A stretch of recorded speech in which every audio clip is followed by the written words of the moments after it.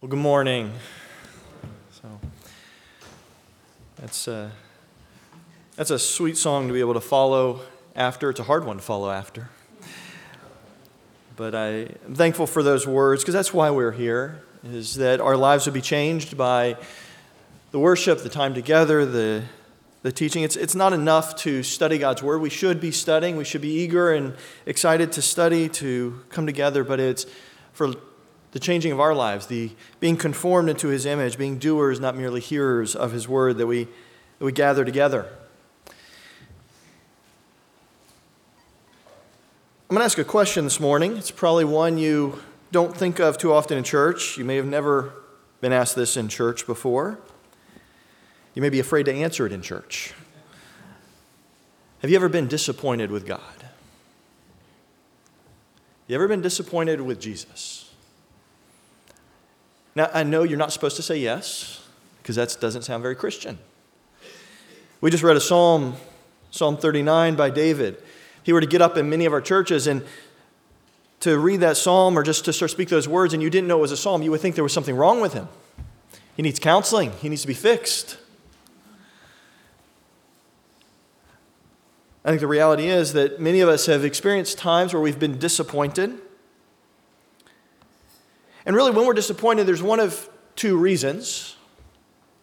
One of them is that we may have had unrealistic expectations. Ultimately, both of them are going to lie with us, but one of it may be that we were asking for things that Jesus never promised. We expected things that He's never said He would do. But we'll lay that aside for a moment, and let's assume for a second that you were fully expecting something that He seems to have promised in His Word, that He's told us He would grant, that He's told us He would give. Where is the peace? Where is the comfort? Where is the assurance? Where is the salvation of my children? What do you do in those times?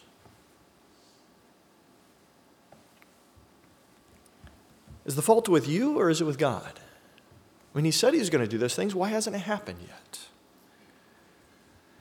Well, this morning, as Jesus comes down the Mount of Transfiguration with 3 of His disciples, we encounter a father who asked that question, a father who was doubting and was concerned. And it leads to a rather fascinating interaction between Jesus and His disciples. It teaches us a great deal about doubt and faith. If you have your Bibles, I would encourage you and invite you to open with me to Matthew chapter 17. Beginning down in verse 14.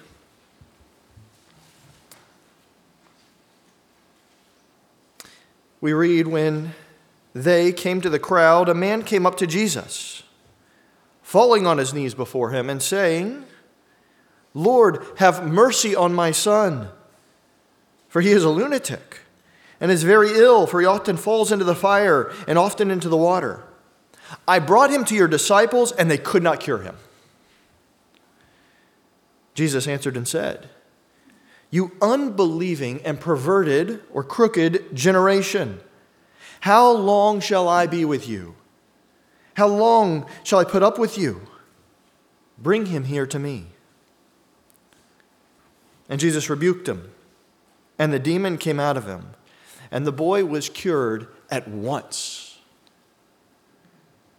Then the disciples came to Jesus privately and said, "Why could we not drive him out?" And He said to them, "Because of the littleness of your faith.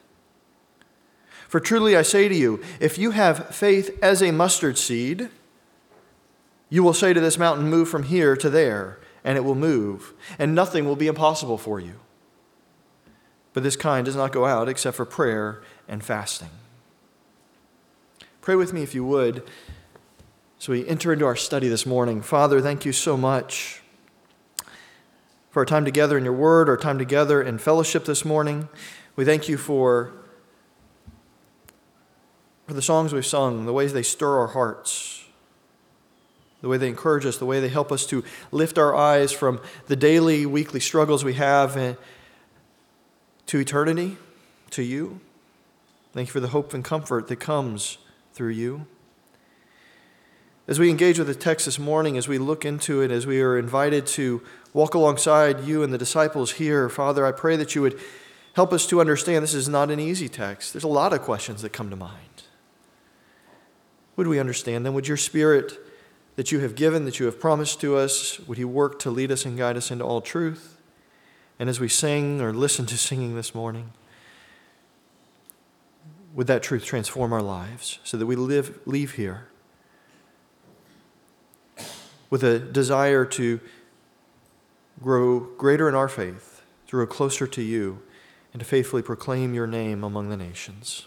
In your name, amen. Well, in this short little section that we read, there's really three scenes that are presented in rapid succession with one another. You have that prayerful pleading of the Father. You have the passionate, very passionate response of Jesus, both verbally, and then the healing itself. And then, where we will probably be spending most of our time this morning, this private discussion between Jesus and his disciples. I want us to look at these this morning and watch how they develops.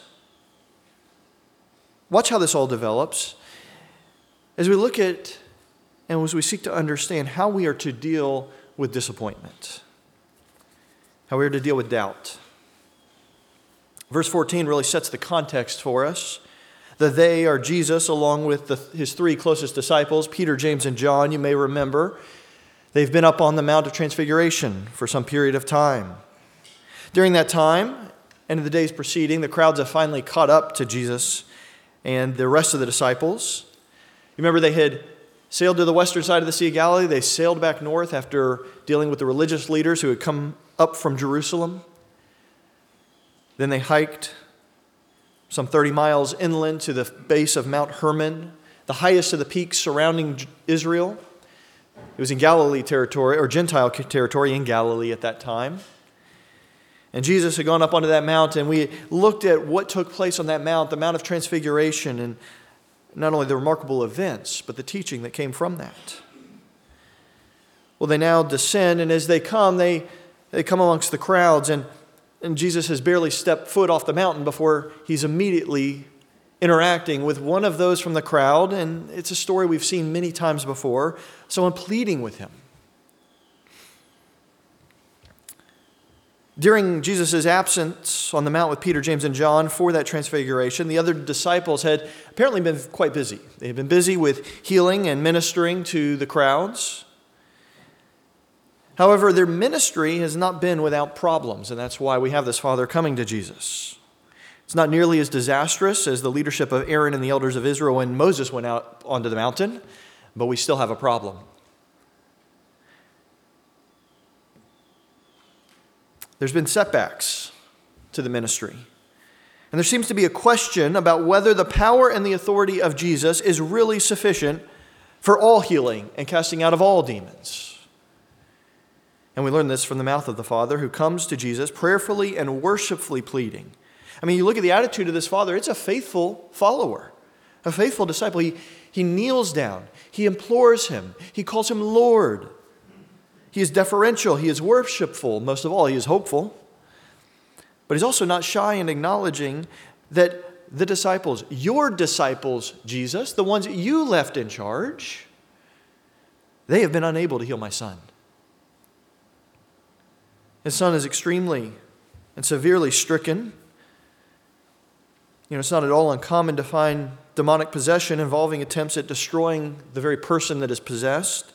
We see this in Scripture. You read it in extra-biblical accounts. And that's not a surprise. The purpose and aim of demons and Satan is to take as many persons as possible with them to hell before their end comes. So the early demise of persons, if they can bring it about, fits right into that plan. But demon possession does look different throughout even the Bible and even in extra-biblical texts. There's no set rule on how or what demon possession looks like. This morning is not going to be a study session on demonology. This is just primarily descriptive. It's what's going on with this possession that this young man has. Now notice the plea of the Father. Have mercy on my son. How many parents have prayed this? both over bodily sickness and injuries, as well as for the spiritual well-being of their children. In fact, children, you probably don't even realize how often your mom, your dad, your grandparents have prayed over you. I remember when Judah was born, there were concerns over his health in the first few days of his birth. I remember with Elise praying this prayer in so many different ways. At times it was just, Lord, please help. If you're a parent, you can empathize with this father. But that call of mercy is also theologically pregnant. Taking us all the way back to the Sermon on the Mount, it's the cry of a sinner, have mercy on me. This is the prayer of salvation, both physical and spiritual. In fact, you may remember as we began looking at that, especially at the end of the Sermon on the Mount, you begin to see the interweaving of the healings of sickness and disease and why that was so central to Jesus' ministry.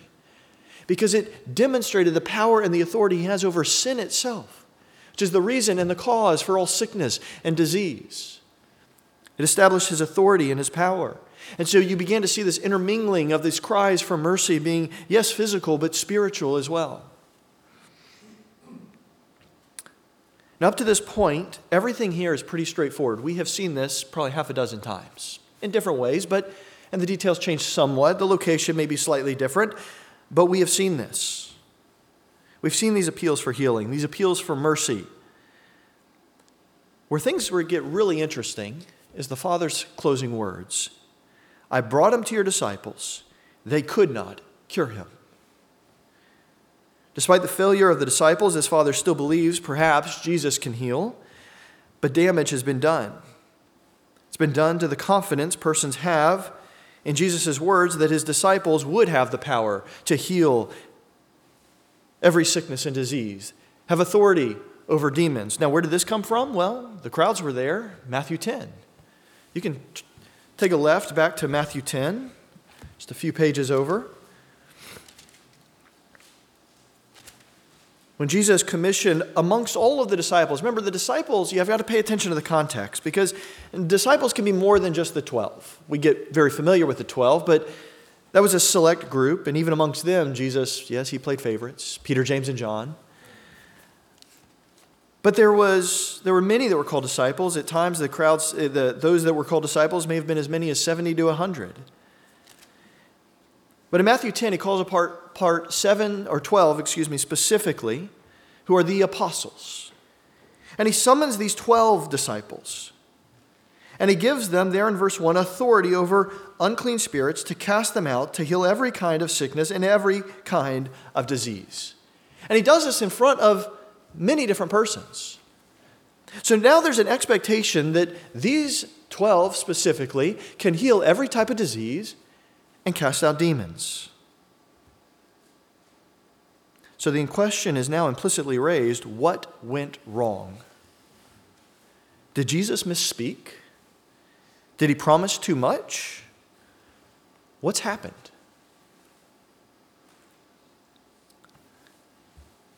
Well, verses 17 to 18, Jesus isn't too happy. And that might be putting it mildly. Jesus answered this father, but what's interesting is he doesn't actually answer the father. He answers the question of the father, but he's not answering the father. And we see that because there in the text, and it doesn't come out as well in English because, unfortunately, our Bible translations don't use y'all enough. But it's the plural. It's you all. It's the y'all who are the unbelieving and the crooked generation. Now, who are they? Who is the y'all? Commentators have offered a variety of opinions. However, when you really start to think about it, I think there's really only one that makes sense in the context. I agree with Noland and others who note that Jesus' fierce words can be provoked only here by the failure of the disciples. The y'all here is the disciples. The disciples represent the present generation in their failure to respond rightly to the ministry of Jesus. Now you might say that is pretty harsh language for Jesus to use against his disciples, isn't it? Well, yes, it is. But it's also not outside the character of Jesus, nor is it without precedent. Can you think of a time where Jesus might have equated someone who speaks out quite a bit, with Satan? In fact, just a chapter earlier, Jesus' rebuke to Peter was, "Get behind me, Satan." Because Peter's words and actions had demonstrated, just like Satan, opposition to the plan of God and the lack of belief that Christ would do what he said he was going to do. So Jesus responded with stern words to highlight who Peter at that time looked more like. And now he does the same thing to the disciples.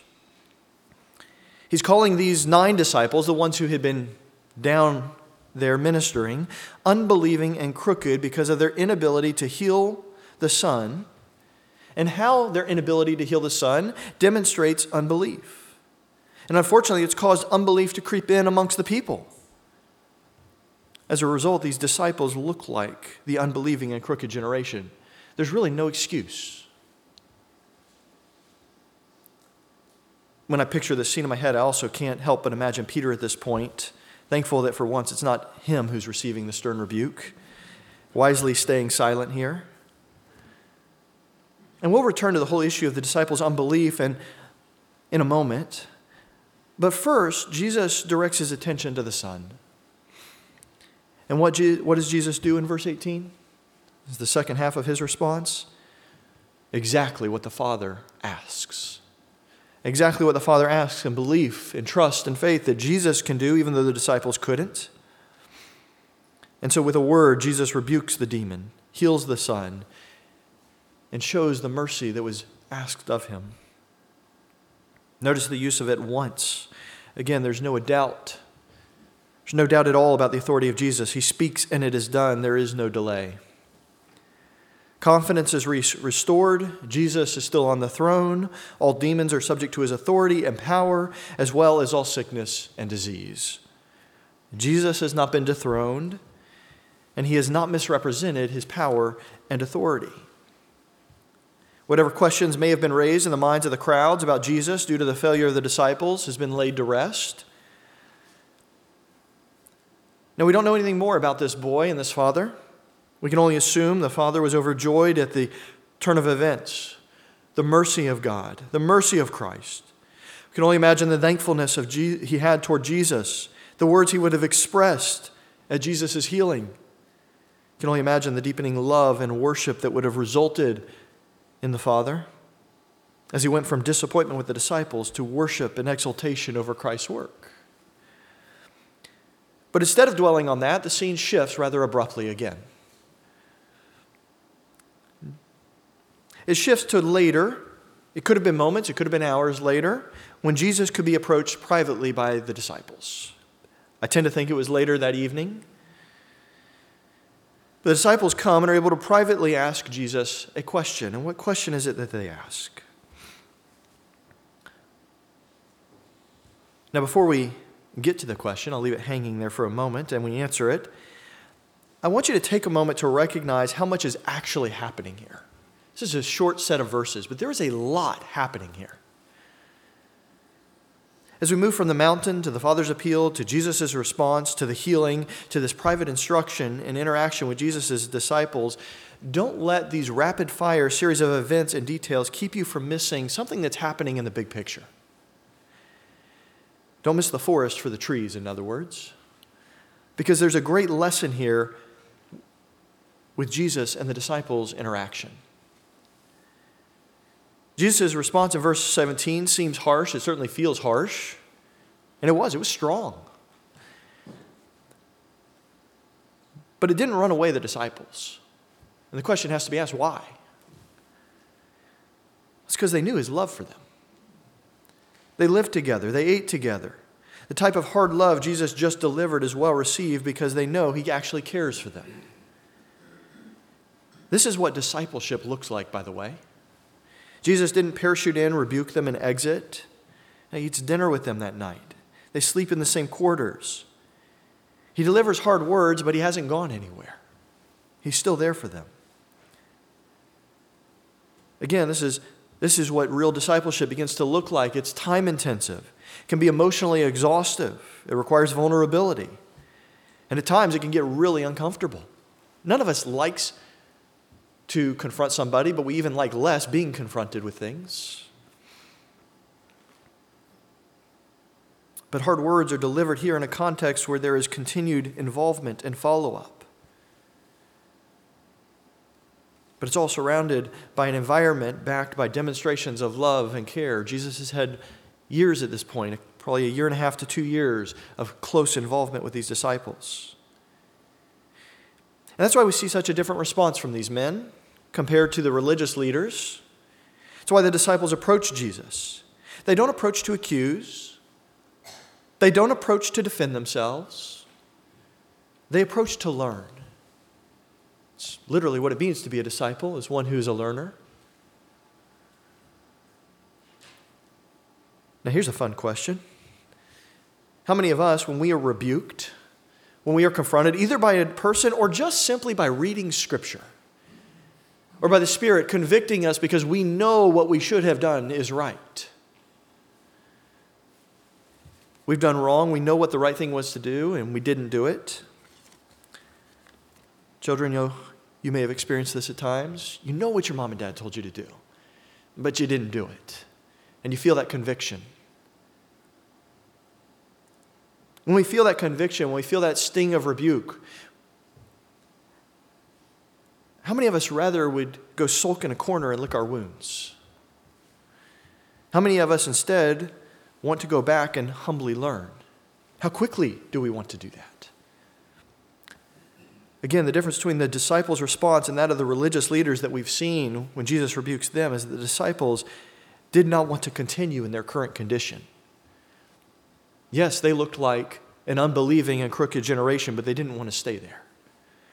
They wanted to learn. They wanted to grow. The religious leaders, they became defensive and argumentative. They become angry, and they begin to plot Jesus' death. A disciple, on the other hand, they don't get angry. They don't withdraw. Instead, they leaned in. They sought to learn. They exposed themselves to the potential for more hard truth, hard reality about their current condition. So how are you doing in that area? I mean, how well do you take correction? Do you lean in to learn after being rebuked by another person, or by Scripture, or by the Spirit? Or do you become defensive? Do you want to push back?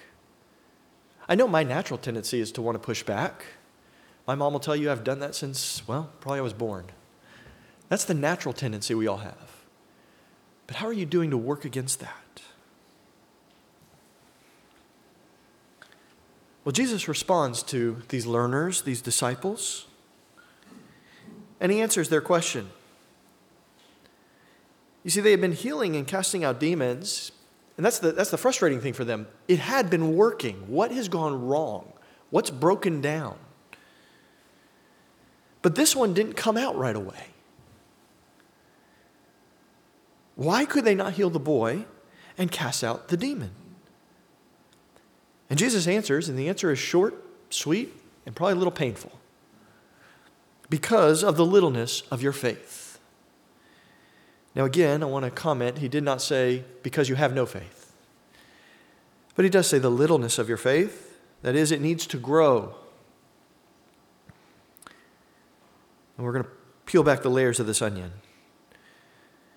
And Jesus next says they need faith like a mustard seed. Now I realize, depending on the translation you have, you may have something that says as small as a mustard seed. If you have the English Standard Version, it would say like or as. And that's correct. There is actually no Greek text of the Gospel of Matthew that has as small as a mustard seed. So scratch that out. Like or as.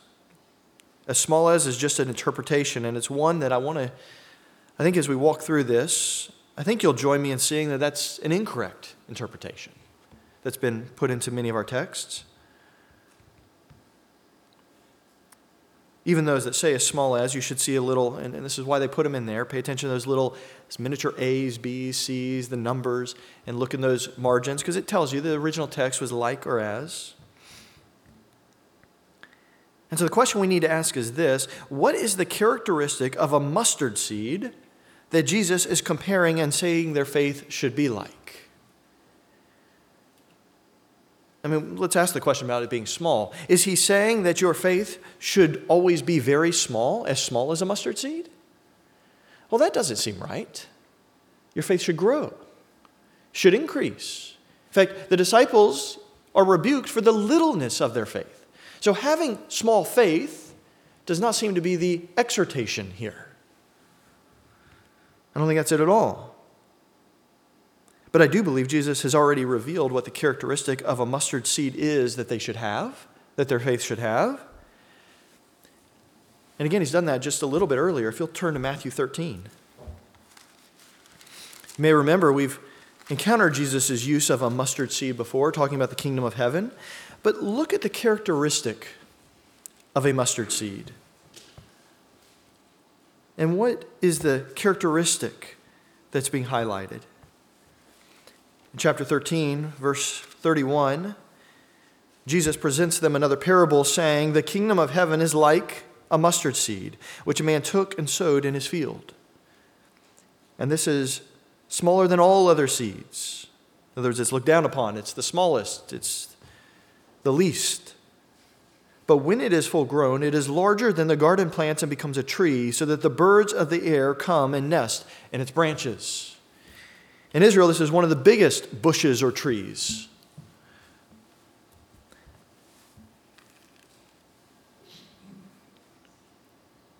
So what is being highlighted? Is it the littleness of the seed? Not at all. What's being highlighted is that though it seems small, though it may be despised for its size at first, it grows to be larger than all others.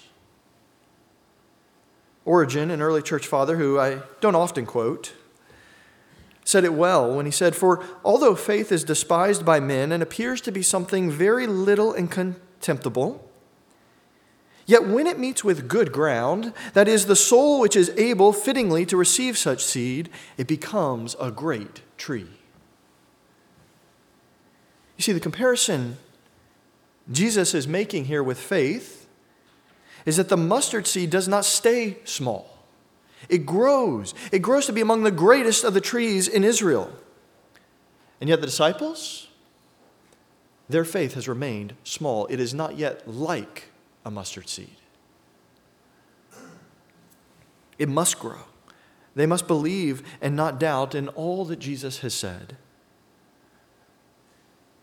Well, how do we know that doubt is an issue here? That's a good question. I'm glad you asked.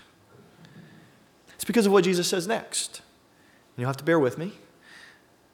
Because he says, if you had had this faith, you would say to this mountain, "Move from here to there," and it would move. Now I'll show you how this ties in with doubt. But first we need to acknowledge that, at least to our ears, this is a rather odd statement. We don't talk about speaking to mountains and just moving them. But Jesus is using what is likely a well-known figure of speech for what great faith looks like. In fact, Paul uses the same figure of speech in 1 Corinthians 13:2 when he says, "If I have all faith so as to remove mountains," in other words, great appearing faith, "but do not have love, I am nothing." And Jesus, remember where he's at, standing at the foot of Mount Hermon, the greatest mountain in Israel or in the proximity of Israel, would have been creating quite an effect with his statement. But again, how do we know Jesus is speaking here of their doubt and their lack of belief? Well, turn to Matthew 21.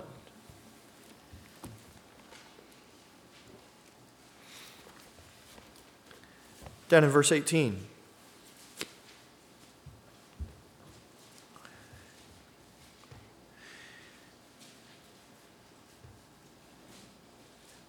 Now in the morning, when he was returning to the city, he became hungry.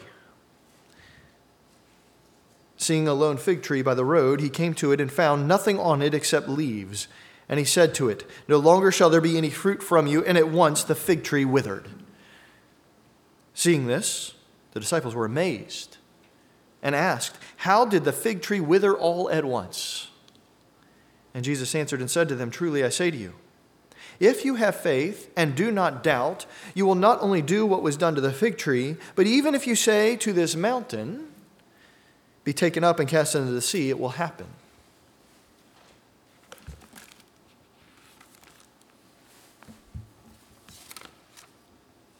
Here, Jesus uses the same figure of speech.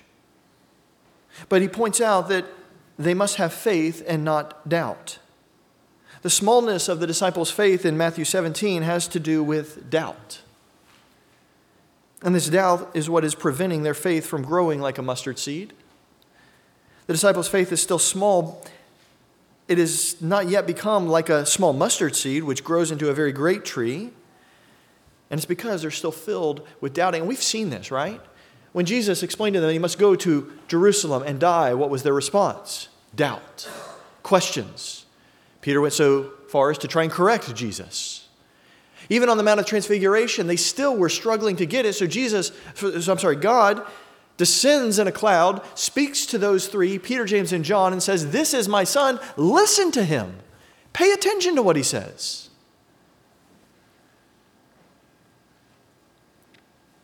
James says something very similar to this, doesn't he, in James 1? "But if any of you lacks wisdom, let him ask of God, who gives generously to all without reproach, and it will be given to him. But he must ask in faith without" what? Doubting. "For the one who doubts is like the surf of the sea, driven and tossed by the wind. For that man not ought to expect that he will receive anything from the Lord, being a double-minded man, unstable in all his ways." There's another point of comparison between our passage and Matthew 21 that we just read. Both of them end with an exhortation to prayer that then will be followed by those great things.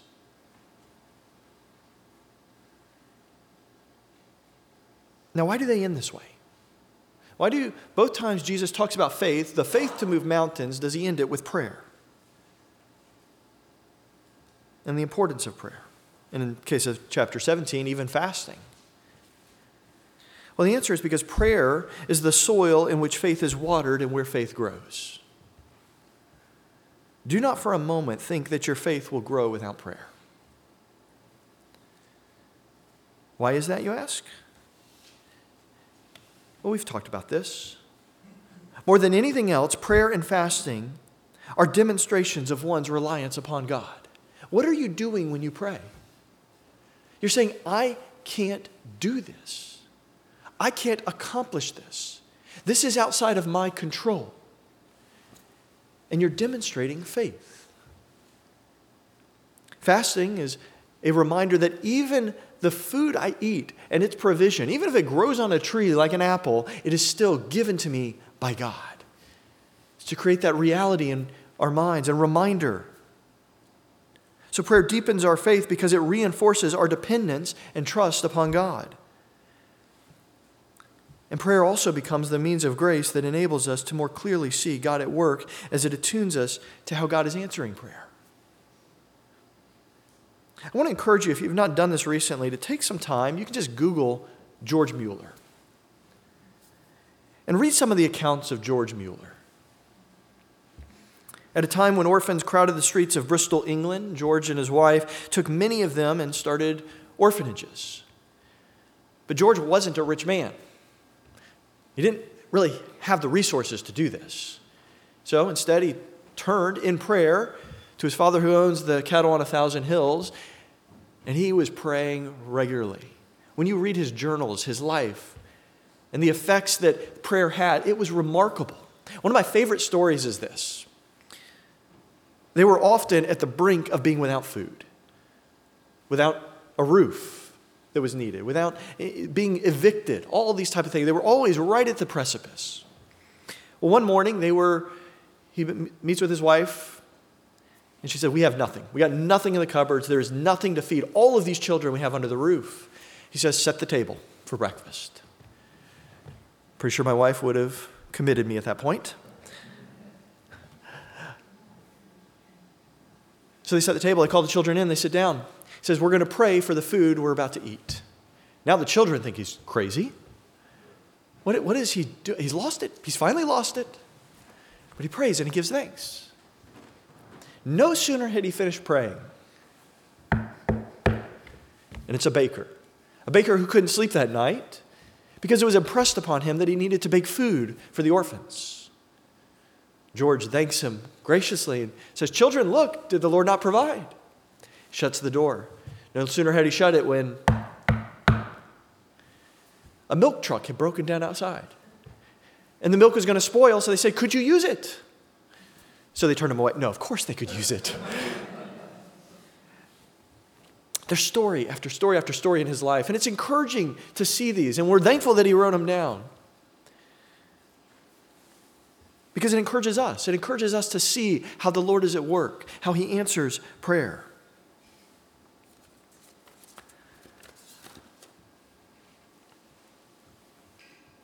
I think the convicting part, the hard part about those type of things is asking myself, do I pray like that? How many of us believe like that when we pray? How many of us would set a table with no food in the cupboards and give thanks for it without doubting? Jesus rebuked the disciples harshly that day because of their doubts, likely because their lack of prayer had set in and a failure to demonstrate their neediness. My belief here is that they took the promises from Jesus in Matthew 10:1 and they acted on them. They began healing, they began casting out demons, but along the way, with Jesus not right there next to them, they forgot that the power doesn't rest in them, it rests in God. And as they began to rely upon themselves, doubt set in. And before long, they aren't able to cast out the demon. They aren't able to heal the boy. So the answer to the question, why could we not cast it out, is because you tried to cast it out. You failed to remember that it's not you who's ultimately at work, but it's God. And so Jesus closes by reminding them of the importance of prayer. If you want to see the Spirit of God working, how many of us would say we don't want to see the Spirit of God working? Okay, good. We're all on the same page. If you want to see the Spirit of God at work, if you want your faith to grow, if you want faith like a mustard seed, then pray. If you fail to pray, and fail to pray with specificity so that you can see those answered prayers, then it's no better than trying to plant and grow a garden in the Sahara Desert. Now, there is one quick comment I need to make on the statement, "Nothing will be impossible for you." Remember that what we always say about the importance of context. Context rules our interpretation. Jesus is not here teaching that the disciples have unlimited power. Instead, he's referring back to all the authority he gave them in Matthew 10. Everything, or nothing will be impossible. Nothing that I promise to you will be impossible. Nothing Jesus has given them authority over or authority to do will be impossible for them if they will pray and trust. They were confused because Jesus had given them the authority to cast out demons and heal every kind of disease, but it had apparently stopped working. And they came to Jesus saying, why? Why has it stopped working? And so Jesus tells them they must believe and not doubt. If they will again remember that their power comes not from themselves, but from the Lord, if they will pray that way, if they will turn in prayer and reliance upon God, then everything that they have been given, all the authority they have been given, everything that has been promised to them will be accomplished through them. Nothing more, nothing less. There's really very little more that needs to be said this morning about this passage. But I do want to just leave this question hanging in your minds. Just to make sure we leave something to think upon this week. And it's this question is, do you believe? Do you really believe? And there may be some sitting here this morning that have never believed. And if that's the case, if you have never confessed or repented of your sin, if you have never realized the penalty of sin that is not just physical death, but spiritual death, that is horrendous, it is torturous, and it goes on for eternity, but it is the right and just punishment for your sin. If you have never realized that and cried out to Christ for mercy, cried out to God for forgiveness for your sin, and believe that Jesus Christ died on the cross for your sins, gave his life for you, and is the payment for your sin, then that's where it needs to start this morning. It's believing that Jesus saves all who call out to him. But perhaps you are here this morning and you have believed in the forgiveness of sins, but you realize that this morning, if I were to ask you about your faith, if you were to really be honest about your faith, if you were to be as honest as David is in the Psalms, you might say that your faith is a little more like the disciples. You have faith, but it's little. It's not growing like it should, like a mustard seed. Well, this morning, the solution to little faith, to a faith that is stagnant, is clear. And it's to pray. To pray regularly and to pray with expectation. Go to the Lord. Confess your spiritual neediness. Confess your physical limitations. But then trust and watch as God works. There's a danger we have when we emphasize the sovereignty of God. And I'm not about to de-emphasize the sovereignty of God, so you can put those concerns at rest. But there is a danger, I think, and a tendency that we have. And it's to be so complacent in our prayers, to back off and just say, well, whatever the Lord wills. Yes, we should trust him. But he also tells us to come pleading to him, to come with expectations of him. Do you pray like that? Do you pray expecting him to act? I hope you do, and I hope you will. Pray with me. Father, we thank you this morning for the teaching, the instruction, and the example that's laid before us. Father, this morning we pray for faith like a mustard seed. Pray that we would pray as we ought. That we would cry out like the other who came to petition Christ and said, I believe, help my unbelief. Lord, we thank you that you have not left us in the dark as to how to grow our faith, that you have not abandoned us, but Father, also that you are working actively in our lives. Would we pay attention to those things? Would we recognize those things? Would we be a thankful people for those things? And as we watch you answer prayer after prayer, would our faith grow step by step? It's like children who learn to trust their father and their mother as they see them act, as they see them provide, as they see them care for them. Would we grow in our faith and our trust and our reliance on you? In your name, amen.